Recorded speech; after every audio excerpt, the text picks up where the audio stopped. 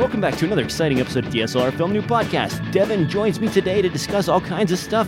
Devin, man, what have you been up to? It sounds like you're having RAID issues again, yet again, I should say. Yet again. Yes, I had the unfortunate pleasure of having a Grid Plus fan controller, which due to a recent update, it either works at 100% or doesn't work at all. And for the sake of noise, I had it turned off, and sure enough, my computer seemed to have crashed in some weird way that kept it running while it was crashed. And my hard drives, I believe, probably reached a temperature of about 70 Celsius. It was burning hot. So needless to say, the RAID failed, but in advocacy for backups, I back up to the cloud. And so no data lost, just spending some time doing some recovery stuff. But it's obnoxious nonetheless, and it's definitely not something you want to deal with if you've got clients breathing down your back. So learn my lesson. I'm done with the RAID 0 for now until I can find some better drives or upgrade to SSDs. So I'm back to a RAID 10, which gives me a little bit of redundancy in case a drive fails. Okay, so you failed to mention before we started talking about this that you're running RAID 0. What the heck, man? Yeah. Seriously, do you really need that much out of your drives?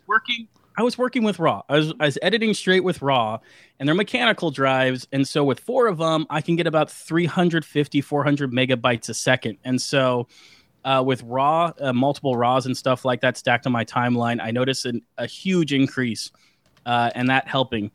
Now I'm just going to deal with proxy files until I can find a better hard drive solution, because with me running a RAID 10, my performance is probably only going to be about 180 to 200 megabytes a second. So now, I'm not here to push any products or anything here, but right now, for those of you watching, I've got the Crucial M500 series SSD, probably one of my favorite mid-priced SSDs. This comes in a 960 gig variant, and you can see it has a very attractive price here of $344, man. That totally well worth the investment as long as you can fit your project into a 1 terabyte envelope. Hey, or you know what you could do too? You could also look on eBay for Micron. Micron is actually the same brand as Crucial. And on eBay, you can get a 1 terabyte M550 SSD for about $300.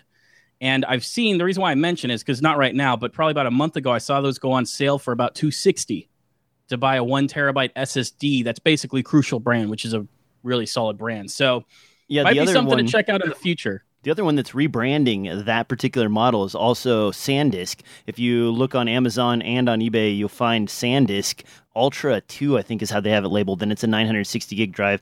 Same exact chipset and everything. It's just different firmware from SanDisk as opposed to Crucial. So, and that's about, looks like $30 cheaper.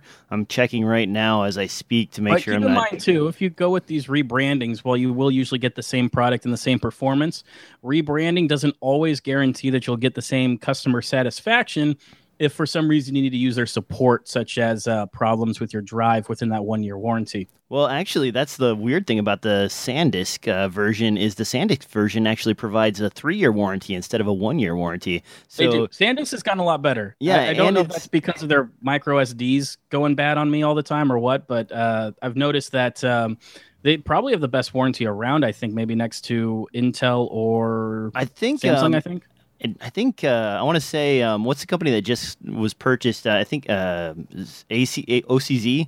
When OCZ was purchased by Toshiba, they brought their warranties up to 3 years or 5 years. So they're pretty respectable as well. But SanDisk, not a brand I'm very familiar with as far as SSDs go, but they do sell a rebranded version for $329. So that's even cheaper than the Crucial version. I've got a couple of M500 drives in my systems floating around the house. Love them. They're great. They're not the super fastest thing in the world, but they're not the super slowest thing in the world. And they do a really good job. Anyway, on that note, wait a minute. I got one more thing to discuss before we get on to the news. Okay. So, all right. And I was going to save this for the pick of the week, but I'm going to back up here and just throw it in. You guys might notice now that right behind me is a see-through chair. I've been doing massively long editing sessions over the last 3 or 4 weeks, 10 hours at a time, 8 hours at a time, basically taking breaks to go get a drink of water and use the restroom and then back to editing again. And this is co-op editing with a couple of people joining in via Google Hangouts to watch me work and tell me what they want changed and so on. And it was getting so bad that my back was killing me in my old office chair. And my old office chair wasn't a slouch. It was a good chair, but it was like, I don't know, one of those $250, $300 chairs that you get from Office Depot or whatever. All leather, no breathability that or anything. look like a cheap chair you have now. Oh, no. Okay, so I don't normally invest in stuff like this, but I was talking to a good friend of mine, Matt. He's an editor I work with on a regular basis, and he was like, listen, man, there are 3 things you invest money in. He's like, your chair, your bed, and your shoes. And I was like, what? He's like, okay, think about it this way. What are you in the most? And I'm like, well, okay. I can see the shoes in the bed. He's like, and the chair. If you're editing this long, you need to buy a comfortable chair. And so I had it down to either a Herman Miller Aeron chair or this Ergo chair here. And I've got a link to this in the show notes. But this is about a $650 chair, so it's very spendy. Probably the most expensive office chair I've owned personally. Shipping. Yeah, there shipping was, on these usually cost $20 or so. Yeah, so and the that's assembly was 6 screws, so really easy to put together. It's got a breathable back. We've been having extreme heat out here, and the air conditioner hasn't been keeping up, so it's nice for that fact. And I like how you open with that. Like, that was a feature of the chair. Like, do you notice my see-through chair? Yes. Its number one feature, you could see through it. It'd probably help if I didn't wear 2 shirts, but, whatever. Anyway, it's really comfortable. It's forcing me to sit up in this kind of new position that I haven't done before, but I just did a marathon editing session starting at 8 this morning until about 12 o'clock or 1 o'clock today. So my back doesn't hurt. I'm still sitting in this chair talking to Devin right now. It looks like good lumbar support, yeah. Yeah, it's got like 4 sections. It's pretty wacky. But basically where I'm going with this is go out and get a good chair if you can. And there are a couple of... Yeah, if you're an editor... If you're a shooter, you may not need a chair. Yeah, exactly. If you're going to spend a ton of time in the office working on footage all the time, or, editing photos or whatever, get a nice chair because, man, it makes a lot of difference. I was having to, like... Better yet, if you're a shooter, invest in shoes, like you were saying. Oh, yeah. That's something I've been investing in for a long time. Nice shoes and I spent quite a bit of money on my bed as well. But, I mean, sleeping on a cheap bed, what's sad, though? Yeah. My wife... You feel it the next day. My wife loves the bed, but I actually kind of prefer the floor because I've gotten used to, like, sleeping on location a lot of times. And so now I end up laying on the floor. Anyway, that's another weird story. On to the news. The news. Time for the news. Time for the news. Time for the news. First up here on my list, and we've kind of cobbled together some stuff because it's been a slow news week, is actually some Adobe 2015 CC updates. Lightroom, if you didn't know, recently received a dehaze filter, and I hadn't really played around with this very much, but then I started seeing articles posted about this, and I thought we'd kind of stop to talk about it. I know it's photo-related as opposed to video-related, but it's pretty sweet. Look at the difference. Here is the original photo up at the top, and here is the dehazed filter using the new dehazed filter in Lightroom 2015. And it is very, very impressive. I've got a link in the show notes to some other examples, but whatever science and magic is going on in the background here is pretty impressive. It's one of those things that I'm sure when some people look at the photo, they're like, that looks a bit like watercolor for me. That doesn't really have a whole lot of definition. But when you consider how demanding of a photo they're giving the example on here, this is a photo that normally, if you were pixel peeping inside of Photoshop, you wouldn't be able to tell where a door began and a window ended because there is so much haze on it. So the fact that it's able to take these raw photos and pull all this data out and make it's one of those that I could see that on a slightly hazy day that's not this extreme with all this fog, this could probably completely recover an image that normally you'd play around with the contrast and try to get in and not be happy with the results. Well, and you look at the background, it was actually able to pick out the blues and the reds of the house. You even see a little bit of greens here in the trees. And these are pretty, horrific examples. Like, this is worst case scenario. Man, this is really doing something amazing. Yeah, it's to pull out all that kind of color. Just goes to show you they've got some amazing algorithm in there to know exactly what's going on. I mean, when you really look at the original photo in the way that it was taken, you're missing half the mountain. And then with the dehaze filter, you completely recover not just that mountain, but a mountain range behind it. Which is even further in the distance, which there's even more haze with. on the very bottom photo, DJ. Yeah, sorry. Let's scroll to the bottom. There we go. I'm paying attention today. Yeah, you're right. That looks really good.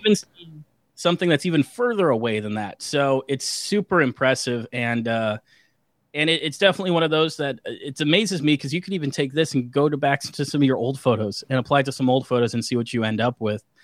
Some that you might have originally thrown away because there was just too much fog that day. Now, I am impressed with this particular filter, and Lightroom 6 has been working pretty well for me, but I do have some complaints. I've mentioned that I've been editing quite a bit, and I moved forward to CC 2015 for Premiere and After Effects, and man, has Premiere just been a dog for me lately. It's been giving me weird audio glitches. It's been locking up and freezing in the node editor, so when I'm trying to do like, crossfades, or I'm trying to bring down audio, whenever I use the node feature in the effects pane, it locks up Premiere completely and crashes. And I've had probably 15 crashes, and what's worse is when I installed CC 2015, it actually deleted my copy of 2014. So now I have to go back and re-download it all and set it up. That's probably one of the most annoying things is that they didn't seem to do it if you had, CS6, and I think even if you went from CC to 2014, it kept it. But if you go to 2014.2 to 15,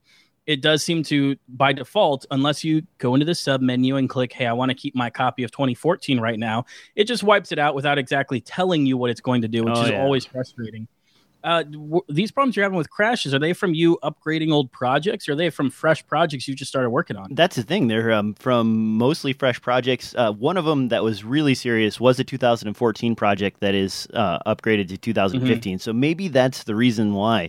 The issue that I ran into with the node adjustments was actually after 3 hours worth of work, it started crashing all of a sudden. So I ended up, I'm completely wiping 2015 off of this machine and going back to 2014. And I'm probably going to wait for the next iteration of updates, which is unfortunate because the color grading stuff that's available in 2015 is really great, man. It's so nice to use. I even, I don't normally find myself changing my pane layout when I'm editing. I generally prefer the old Premiere 5.5 editing pane layout where it's got, your clips up here, your effects pane down here, and then your two viewing windows.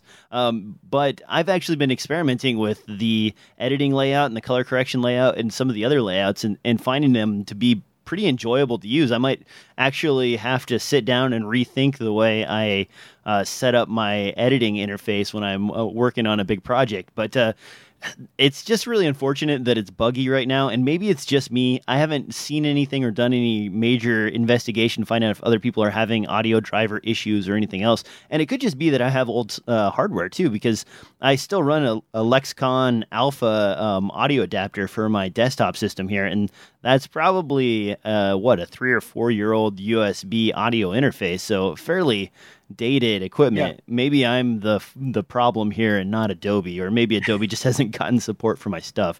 Anyway, those are a few issues. Devin, have you started messing around with 2015 yet?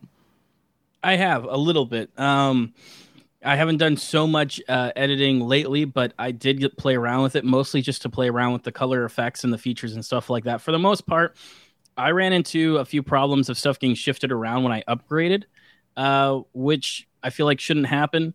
But it does. And so besides that, I haven't noticed anything that long, but I probably haven't edited it with it for more than an hour at a time. So I haven't really done a proper burn-in test, but I did remember to tell it to save a copy of 2014 because I figured something would be wrong with it, as it is every time they come out with a big revision like this. And we know that the next updates for probably mostly patches, at least we hope. Like as much as like new features be cool, I would love for the next one to be, patching and making a more solid product. That's probably not going to come out for a few months at least, because they just came out with this. And seeing as how software is these days with both video games and general software, is that they release products that are almost complete just to beat other people to market with a feature set. And then they worry about fixing it after everyone has problems. So the thing is, it's unfortunate, but Adobe doesn't have a lot of competition. Who are they really trying to beat to market with this stuff? It's really just like it seems like they're dreaming up really cool ideas and then putting them into production. If you're an editor who moves to like Flame or to a lot of people are moving over to DaVinci Resolve as their NLE. So, really?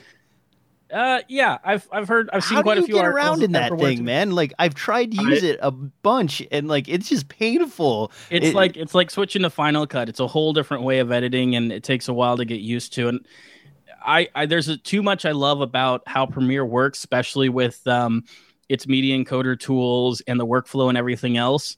But working around enough in DaVinci Resolve, I could see using this. Not necessarily would I use it for client files, but I've used it before for this or that, and I've done some light editing in it, and it makes sense. I couldn't see myself seriously using it, but considering that product is free for the most part, I mean, minus their added features and stuff like that, that does put a bit of pressure on Premiere to make a product that goes above and beyond and works. Now, I know we're kind of off topic here talking about NLEs, but what do you think about Sony's Vegas, excuse me, because I've messed around with Vegas a few times over the years. I've never bothered to go full hog into it, but I know a lot of lower budget filmmakers that think Vegas is just the greatest thing ever. And when I used it in the past, it felt a lot like, remember Sonar, or the Cakewalk product, Sonar, the audio editing, where, you know, you drew a lot of lines and stuff like that, and it was more set up in sort of a fader environment where, like, that's what it felt like when I was using Vegas. Vegas really had sort of, if you were used to using a multi-track audio interface, Vegas felt like that to me. Have you messed around with Vegas at all? Yeah, actually, there was probably my first NLE. I mean, I think I did use something called Imaginext Movie Maker for a year or two. But and I think they're still around too. Every 6 months, I get like a little flyer from them being like, "Check out our new version." But it's interesting that you say that, because as far as I recall, which I'm not a history expert here, but SoundForge, which was originally, like, you could think of Audacity, was built for working with one waveform in a destructive way. SoundForge got turned into Acid, which I think was generally kind of open sourceness, even though SoundForge was originally Sony or something like that. And then Acid got bought up, and Sony took it and turned it into Sony Vegas, which was all centered around audio. And Sony then added video support after the fact. So I think it was first built as a multi-track audio editor that then turned into a video editor. So it would make sense why you say you get a feeling that it's like kind of built off of faders and this and that. Because that's how I understood that it grew up and became the product that Sony has now. I used it. I actually used it quite a bit. It was one of those things that just weird errors. The way it's like any other editor or video conversion tool that uses FFmpeg or any of these other kind of, not that I'm saying Sony Vegas does, but they rely a lot on system codecs, and they don't have their own baked in codecs. Like Premiere does for a lot of its codecs. And, but you still have to download Apple's, yeah.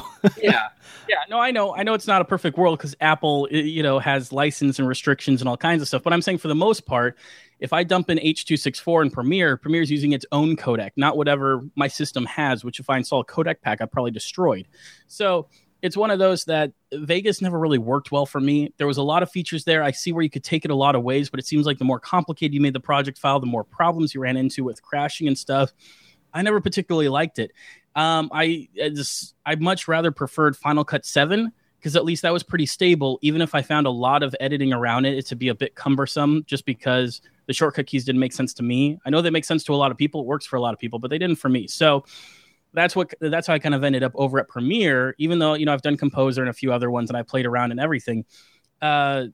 Vegas was one of those that, I did. And I think I've used it on a few clients, and it just kind of became a headache, and things kept breaking when I went online. People were talking about messing with registry files and crap like that to fix some problems with my project files. It just became insane. It was just one of those things I'm like, this doesn't really feel professional. I know that Sony keeps working on the product.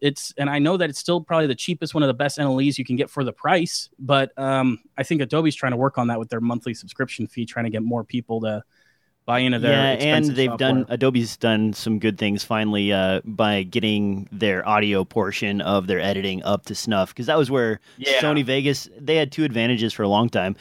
Back in the early days of H.264, Sony Vegas was one of the first NLEs to really support that natively, and Premiere was kind of limping along and couldn't handle it. Then also they had SoundForge, which I don't know about the history thing, but I've used SoundForge for years and it's still a product. Really great for for really intensive Destructive single audio editing. destructive audio editing. Like you can do all kinds of crazy stuff to it. You can stretch stuff and keep the tone the same. You can do, any number of things. And that's where Audition has really come to light. And I think that happened after Adobe bought Cool Edit Pro? Was that the Cool Edit Pro yeah, 2.0? They bought Cool Edit Pro and then they turned it into Audition, and Audition is finally turning into something that's really usable. And that's where I kind of cringe when when we're talking about using even a free DaVinci as an editor, like moving back and forth between After Effects and Premiere. It's just seamless when you're working in Creative Cloud, but with any other NLE, you're going to have to basically export whatever files you need, work on it in After Effects, get all your assets together, generate some kind of proxy or whatever, and then bring it back into your editing session in order to continue to work on it. And you need to make an adjustment, like, okay, great, now render something else out and send it back over and start working on it again. And that happened to me just this morning, actually. I had an effect that I was working on where, I needed someone to sneeze out some glowing stuff. And I got done with it, and the director that was working with me was like, well, hey, I want that sneeze to linger a little bit longer. I was like, well, okay. So I just went to my After Effects timeline, drug it out, added 2 seconds to it, and then extended the effect for a little bit longer. And it showed up in Premiere. It wasn't even an issue. Like I didn't have to do anything. And that's really the power. That's power of Adobe software, is that ease of use. And it's one of those that, as things shift in the industry and editors are expected to do more, editors are expected to audio mix these days. They're expected to color, as well as doing visual effects. Even if you're not necessarily doing visual effects with somebody sneezing or lighting somebody on fire, even if you're just doing cleanups, like, oh, that mic was in the shot or something like that, a lot of editors are expected to fix that stuff these days. And so being proficient in After Effects makes sense. And then if you're using After Effects to clean up this and fix that and maybe tweak, color or put an effect on that, then it just makes so much sense. Since I'm already here, I should just be using the NLE, because the NLE works great unless it's 2015 and it crashes all the time. So, whoa, I see what you did there. So those are all things to consider. But yeah, that's the number one reason. A lot more and more stuff is like people want to do more with their videos, and After Effects allows you to do a lot of that stuff, and it's very powerful once you get to know it. And then once you're in After Effects, you're kind of like, I don't want to sit here and do proxies and renders all day. I want to get the job done. So Premiere just is the next logical step. Yeah, and the single timeline render where I can just hit enter and it like creates pre-renders for all of the After Effects clips inside of a timeline. And then, I don't have to go to After Effects to render stuff out. I can just render the entire timeline out. Oh my God, it's so nice. Before we get too far into this, let's move on to the next thing. We love editing. We love our editors. Your choice is your choice. I'm a Premiere guy. Sounds like Devin is too. But if you do use DaVinci, I would love to hear from you guys. Tell me about your experience, whatever. The other one I'm interested in hearing from users on is actually Blender. I know a lot of people that do stuff in 3D Studio Max and so on, but Blender's an open source, free 3D, rendering program that allows you to do like all kinds of stuff. The smoke generation stuff in there is really cool. There's a bunch of other features. They've added flame features and so on that make it really attractive. So many people have programmed that stuff. Like I remember, 5 or 8 years ago, seeing realistic cloth effects as a free plugin for Blender. You just needed to create your texture, your mesh, and then you applied this like Perl plugin, I think it was Perl or Python or something. And then you had cloth physics that like rivaled what most people would do by hand. And so Blender's a great, if you're interested in it and you don't want to jump into the money yet just to learn the basics, Blender is a great way. That's how I learned to do it.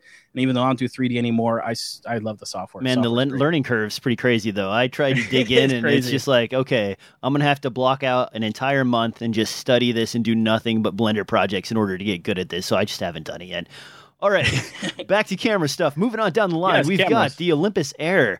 This is a camera I've been kind of excited about and talking about for probably 5 or 6 episodes now. The Air was released in Japan earlier this year, Japanese language only menus, so it was a little tough to get around in.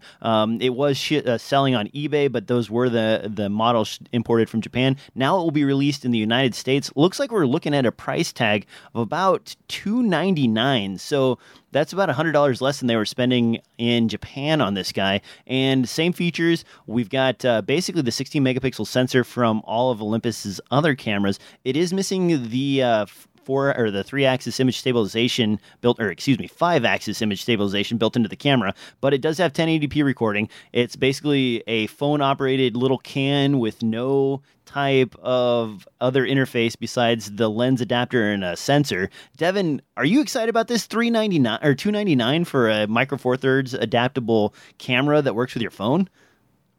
A little bit. I'm kind of excited to see where it goes in the future, because I just see this product getting smaller and slimmer to the point where you're just carrying lenses in your pocket, and that counts as carrying your camera around. DJ dreams of that day too. It's one of those that as a walk around camera, absolutely, because to get that kind of quality and the 1080p and everything else, you're getting a whole lot of quality for a very low price.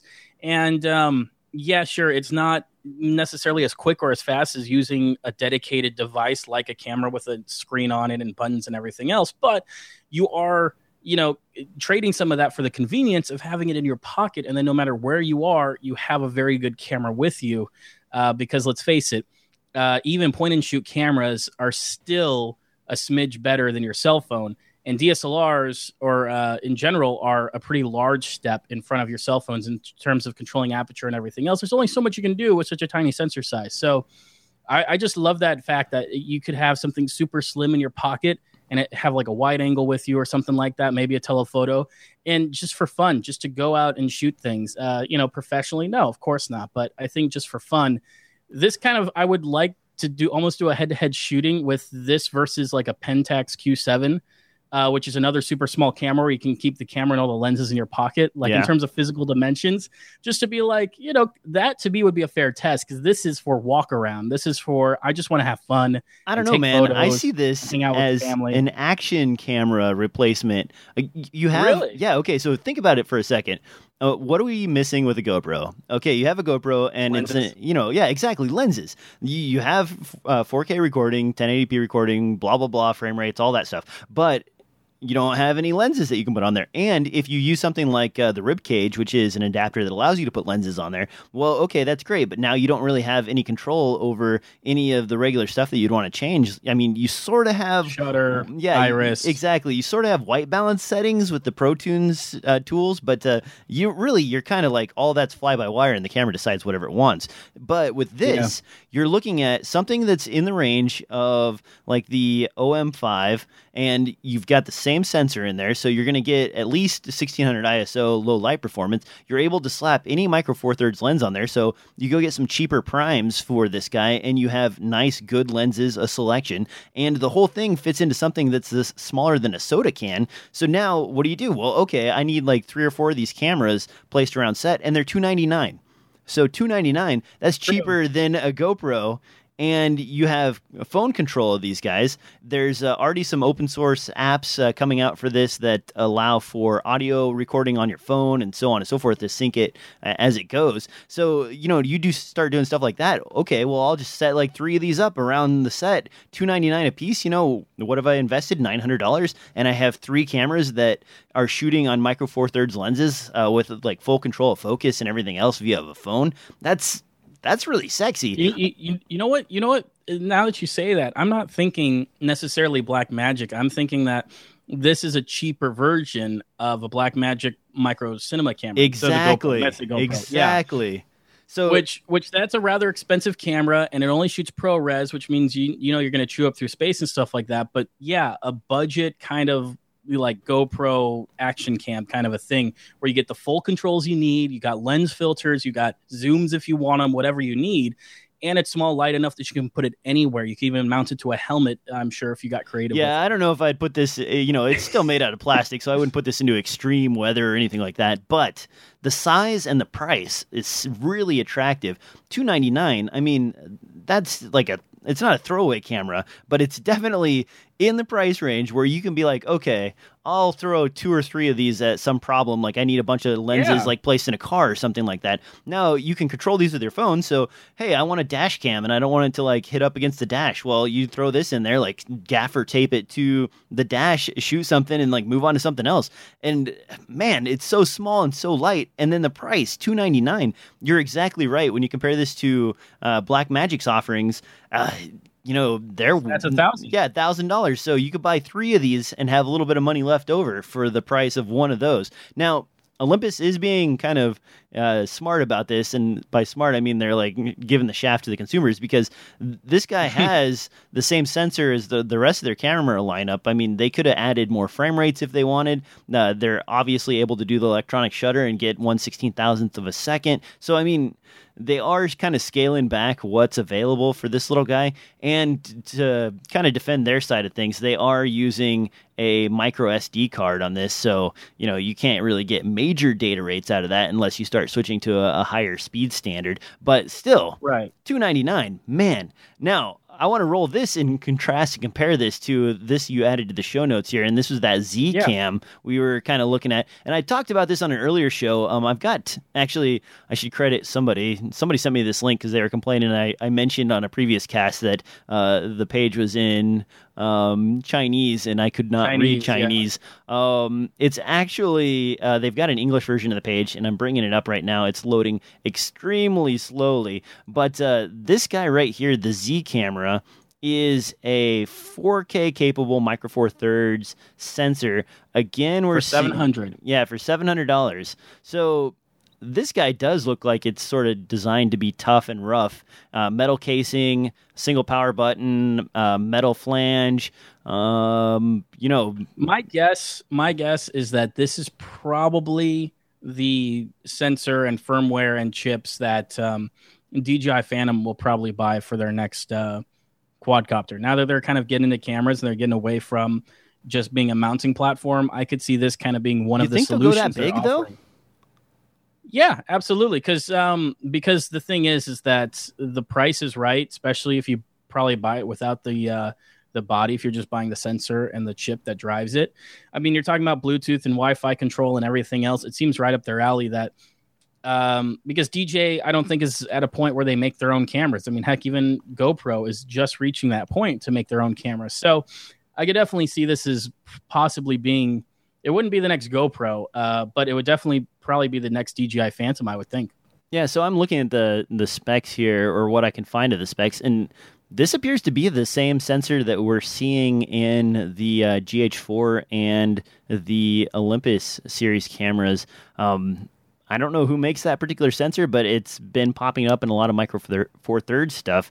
It's probably not as high of a bit rate, though. I'm sure that they're much more relaxed on their they aren't doing 200 megabit. Most of these cameras I see that come out of here, because I've bought a few of the cheap Chinese budget stuff that have kind of the same sensor as bigger brands. They usually have kind of auto bit rates or really low bit rates and stuff like that. So you don't always get the same quality, even though it is the same sensor. There's more than just a sensor to a camera. But in this case, for the price, it's definitely attractive. I want to see what it's not something I'm going to run out and buy, but it's one of those that I want to see where it's going and what's going to happen to it, because that is a really attractive price for a very small package. Okay, so double the price. They don't mention battery or anything. Double the price of the Olympus Air or this guy. So would you go with the Olympus Air, or would you go with this and take advantage of the 4K recording capabilities? Because that appears to be like the major difference between these two. That is the major difference. To be honest, I'd probably go with the Olympus Air, because when it comes to it's what my primary camera being 4K would make a lot of sense. There's a lot that I could do with that information, that detail, and that resolution. When it comes to where I put these cameras, action cams and stuff like that, I'm not really going to do a lot of pan and scans or anything like that. I mean, I guess you could maybe argue stabilizing in post. 4K would help with that.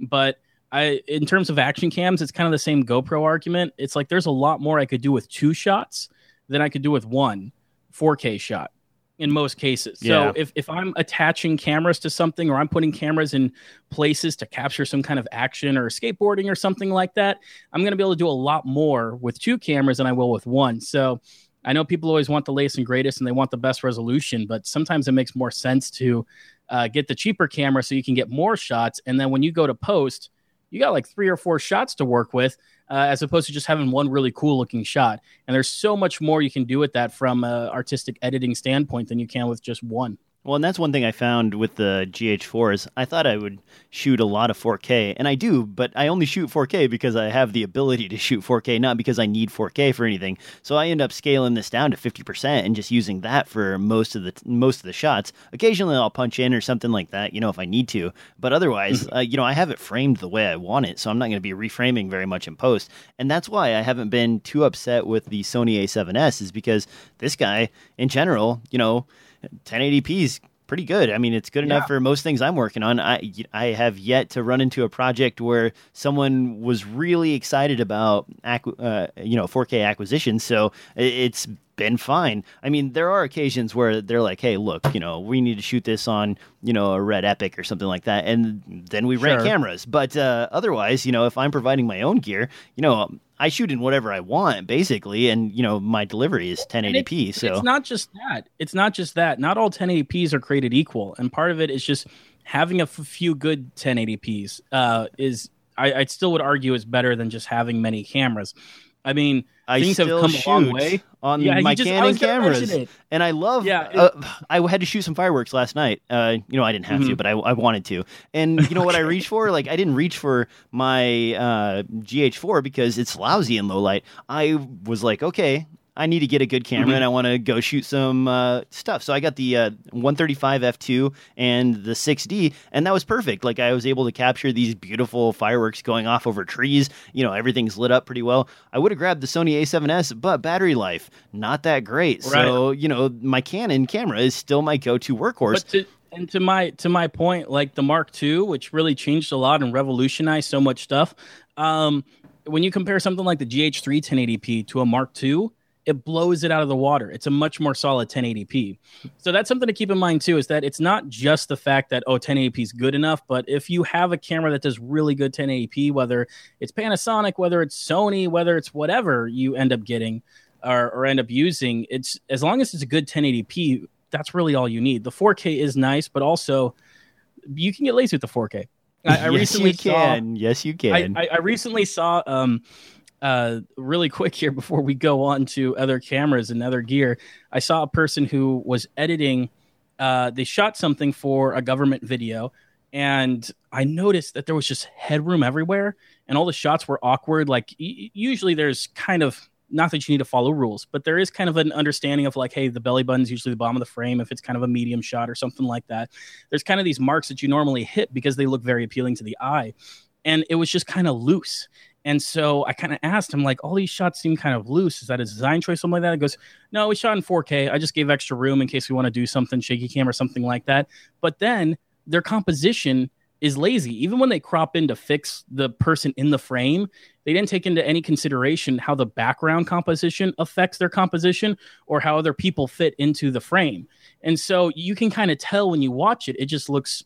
It looks a bit lazy and sloppy because even if it is tightly cut and cropped in, the composition is always one subject. And sometimes that's good for a design choice. I'm not saying that there's, a bad way to make videos, but it's one of those that you can kind of tell this isn't what they were going for, but this is what they ended up doing because they had 4K and they shot with a red and they're just sloppy with their composition. So it's an important thing to consider too, is that if you are working with 4K, don't get sloppy about your composition. Okay, but on the other side now, I shot an action scene, a fight scene between two people about 4 months ago, and I wanted to do... and actually this is harkening back to Samurai Jack that I was pointing back there. In the old Kurosawa films where they do the panning across the face as like someone looks dramatic. Mm-hmm.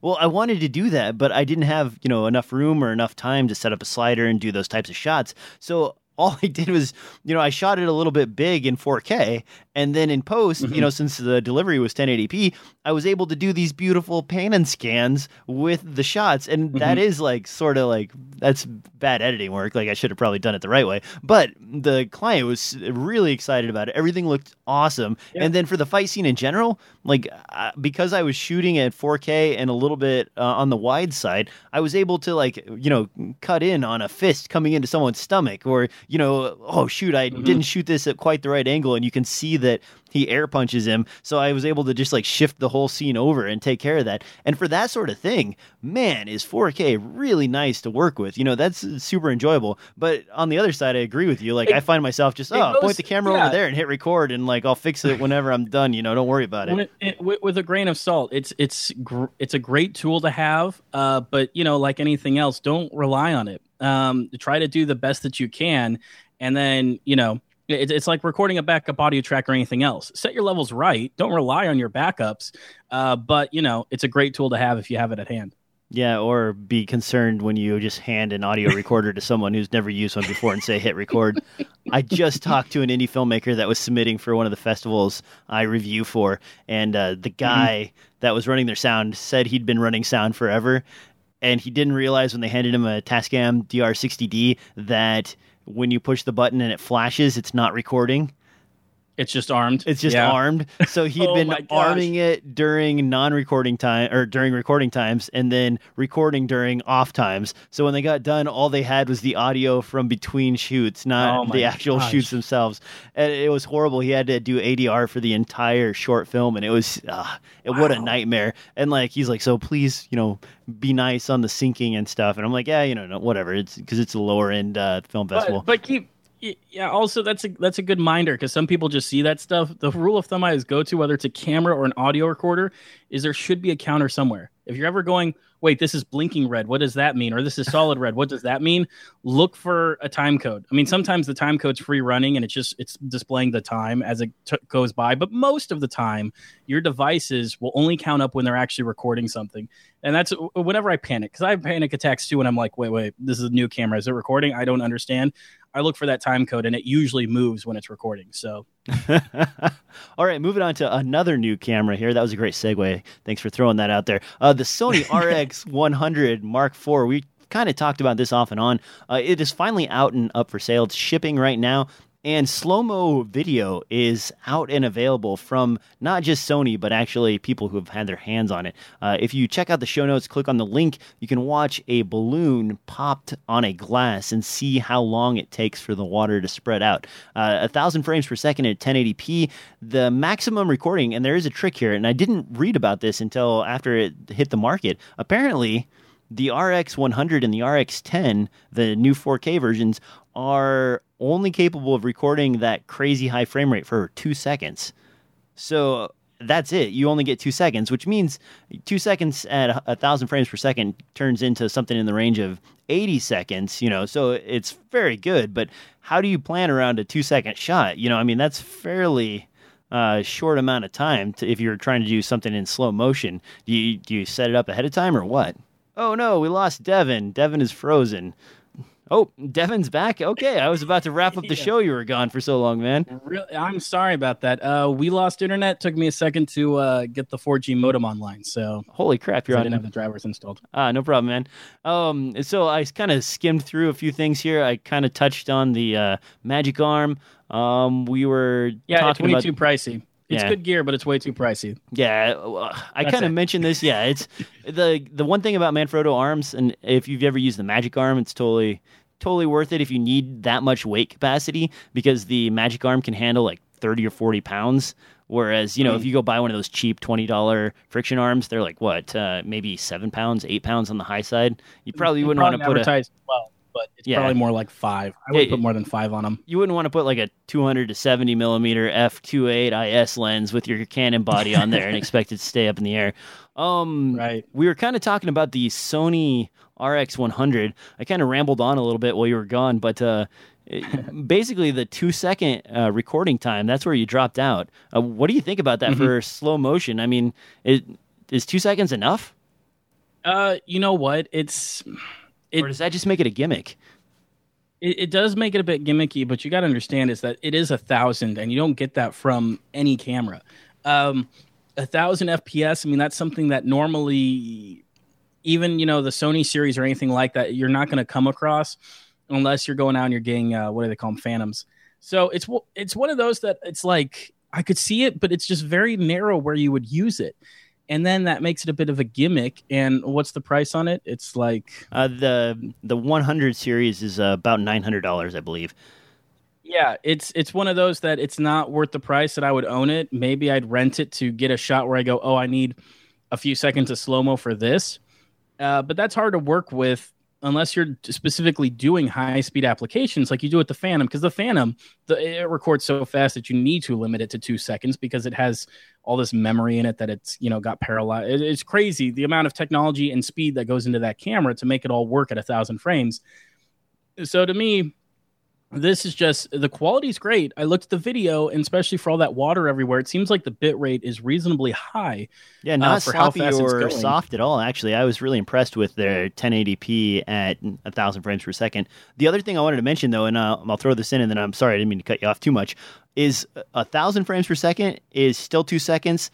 960 frames per second is 2 seconds. 480 frames per second is 2 seconds. 240 frames per second is 2 seconds. That's so weird. Like, it can't be a buffer issue because the frame rate or the number of frames drops. Shouldn't you get more time out of it? Like, shouldn't it go up as you get down to like 240 frames per second?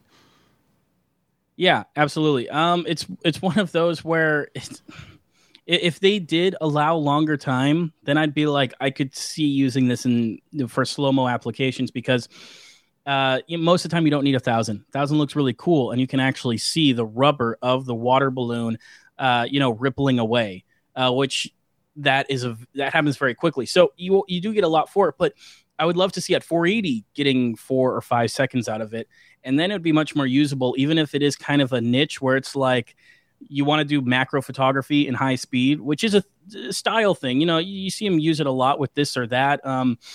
It's one of those that I wouldn't grab the camera all the time just for doing that, but I could see for certain music videos and. Oh man, he froze. Okay. Well, this show is turning into one of those shows. It is right after 4th of July, so we are a little bit rusty. We've all been out having a good time and whatnot. I've got one last thing since Devin's locked up again, and that is this viewfinder. And I don't actually know enough about it to talk about it because Devin is the man on this one. So on that note, guys, I think I'm going to go ahead and wrap this show up. We've made it 52 minutes, and we've kind of rambled all over the place this episode. It's been great. Thanks for everybody coming out and watching. And you can find us on iTunes. You can find us on Twitter. Always make sure to check out DSLRfilmnoob.com for the latest stuff. Devin, you can find him on impulsemedia.tv, so be sure to check that out. He's doing reviews, and he's got his own projects up there. As always, guys, thanks for watching, and we'll catch you next time on another episode of DSLR Film Noob Podcast.